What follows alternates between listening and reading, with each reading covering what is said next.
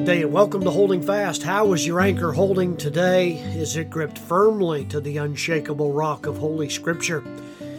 Our key verse for the day is found in Romans chapter 5 and verse 1 in our continuing series on Theology Thursday.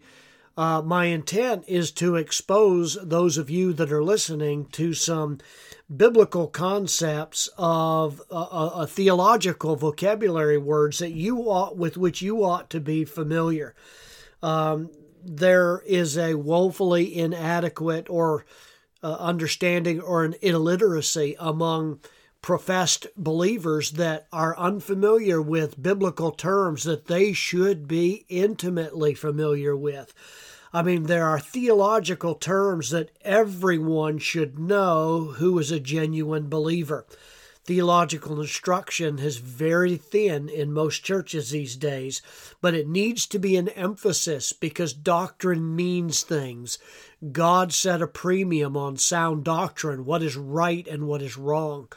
All too frequently today, people make choices about where they'll attend church on the facilities or their programs or their youth work or whatever else it might be, their music. Unbelievably, there are some people that are making a judgment regarding where they're going to go to church on something that is so peripheral in its importance compared to what really matters. But the reality is this, that if you believe right doctrine, right practice will follow. And so it is absolutely essential that you understand the theology of Scripture, the theology of what God is like, who He is, all of His attributes, that you have a biblical understanding of Him, even regarding creation and how the Lord has revealed Himself through general revelation, through creation itself, the cosmos, that God has revealed Himself through special revelation, meaning the Scriptures. These are terms with which you ought to be familiar if you're a believer today. There are other terms, and there are a lot of ologies out there. You know, there's soteriology, study of salvation. There's hamartiology, which is a study of sin.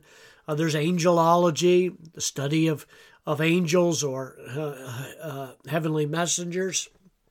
There's eschatology, the study of last things. It is the queen of sciences, really, to be able to study bibliology and knowing what your Bible says, because let's be honest, folks, your eternal destiny is in the balance. And what you believe does make a difference. All roads do not lead to heaven.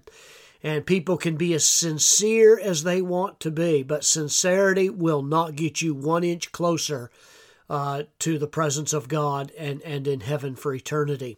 You can be sincere, but be sincerely wrong. So it is absolutely vital that you be familiar and conversant in theological terms and in doctrine, to build yourself up doctrinally in the Word of God as a follower of Christ so you can worship rightly God and worship Him in as the maker and the creator of all things. So, we are spending some time talking about Theology Thursday. I've already discussed in a previous podcast the attributes of God, His omnipotence, His omniscience, His omnipresence. There are many other attributes that I could cite for you. We do also believe in His immutability, which means His unchanging nature. God is always the same. He always has been, He is, and always will be unchanging in all of His character. There is a study just about the character of God that's very rich in its content. I've already mentioned some theological terms with reference to understanding the truth, that God's revealed Himself in general revelation and creation, also in special revelation in the Word of God, particularly the living Word of God, who is Jesus Christ. The Bible describes Himself as that way, that leads His information and His teaching leads us to repentance and salvation. And then there are sound doctrinal theological words that also you should be familiar with as it relates to your salvation. Three big ones stand out that I'll highlight for you on this theological or Theology Thursday podcast. And one of them is one that just should rejoice your heart. You need to know what this word is. You've probably heard it before, but you actually may not know its definition. And if you're a believing Christian, this ought to be one of the first ones that you just wrap your arms around and draw it close because it's such a blessing. Romans chapter 5 and verse 1, the Bible says, "Therefore, being justified by faith, we have peace with God through our Lord Jesus Christ." One of the words that you should know is justification. Can you define it?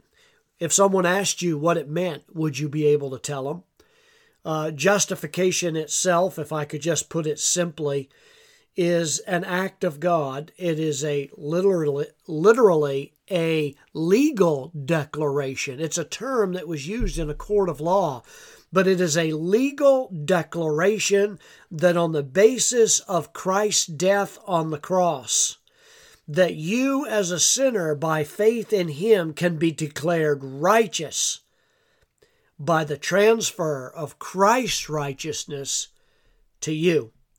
It's laid up to your account. It is something that you have the benefit of because of what Christ has done on your behalf.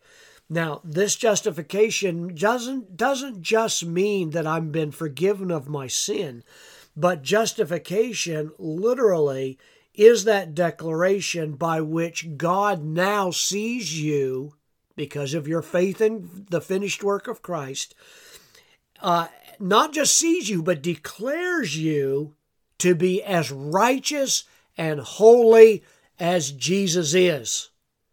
Now, I want to pause for a second, and I want you to think about that. That the eternal God who exists in unapproachable light, who is holy in all His character, who is unblemished and faultless in everything He is, would then look on me or you, and because of my faith in Christ, not only dismisses and completely removes any of my guilt and places it on Christ, and then when God looks at me, He sees me as possessing the righteousness of Jesus, and I am now declared to be as perfect as He is.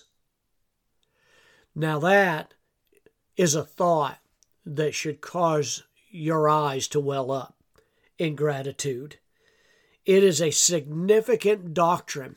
Some people have tried to make it a little easier to understand, that they take the word justification and make it to say just as if I'd never sinned. And, there is an aspect to that is true. But it's even more than that. And it is important for you to know what the doctrine of justification really teaches. That because of Christ, I can now stand in the presence of God, having every one of my sins and my guilt removed, and be reconciled to a relationship with my Creator. And He does not look on me or dangle my sins over me, hold them over my head in a threatening way. The Bible says He has cast them as far as the east is from the west. He has buried them as in the deepest part of the sea, never to be held against me anymore. I love the word justification. Here's another word. Do you know this one? Sanctification. Unlike justification, sanctification is not just a single moment. There is a positional sanctification, whereas to sanctify means to set something apart as holy. So sanctification has a positional aspect, which means God views me as a believer as being holy. But there is a progressive sanctification whereby I know that after I get saved, I am not perfected and not absolutely holy in my everyday practice. Even though God views me as holy, set apart for Him, in my actual living of my life, I often fall short. But the goal is to make more time between your failures, make more time between your disobedient acts so that you are progressively becoming more and more holy so that you are going in the direction of how God actually sees you. Sanctification. Well, I'm not going to get to another couple of them I wanted to get to in this podcast, but you stay tuned and we're going to continue on these theological terms that you need to be aware of. These words mean things, and I hope that it will become dear to you, and you'll be able to not only appreciate them personally, but to be able to share it with others. God bless you today. Walk in truth, my beloved, and walk in the wisdom of the Word of God. May He bless you as you keep your eyes on Christ.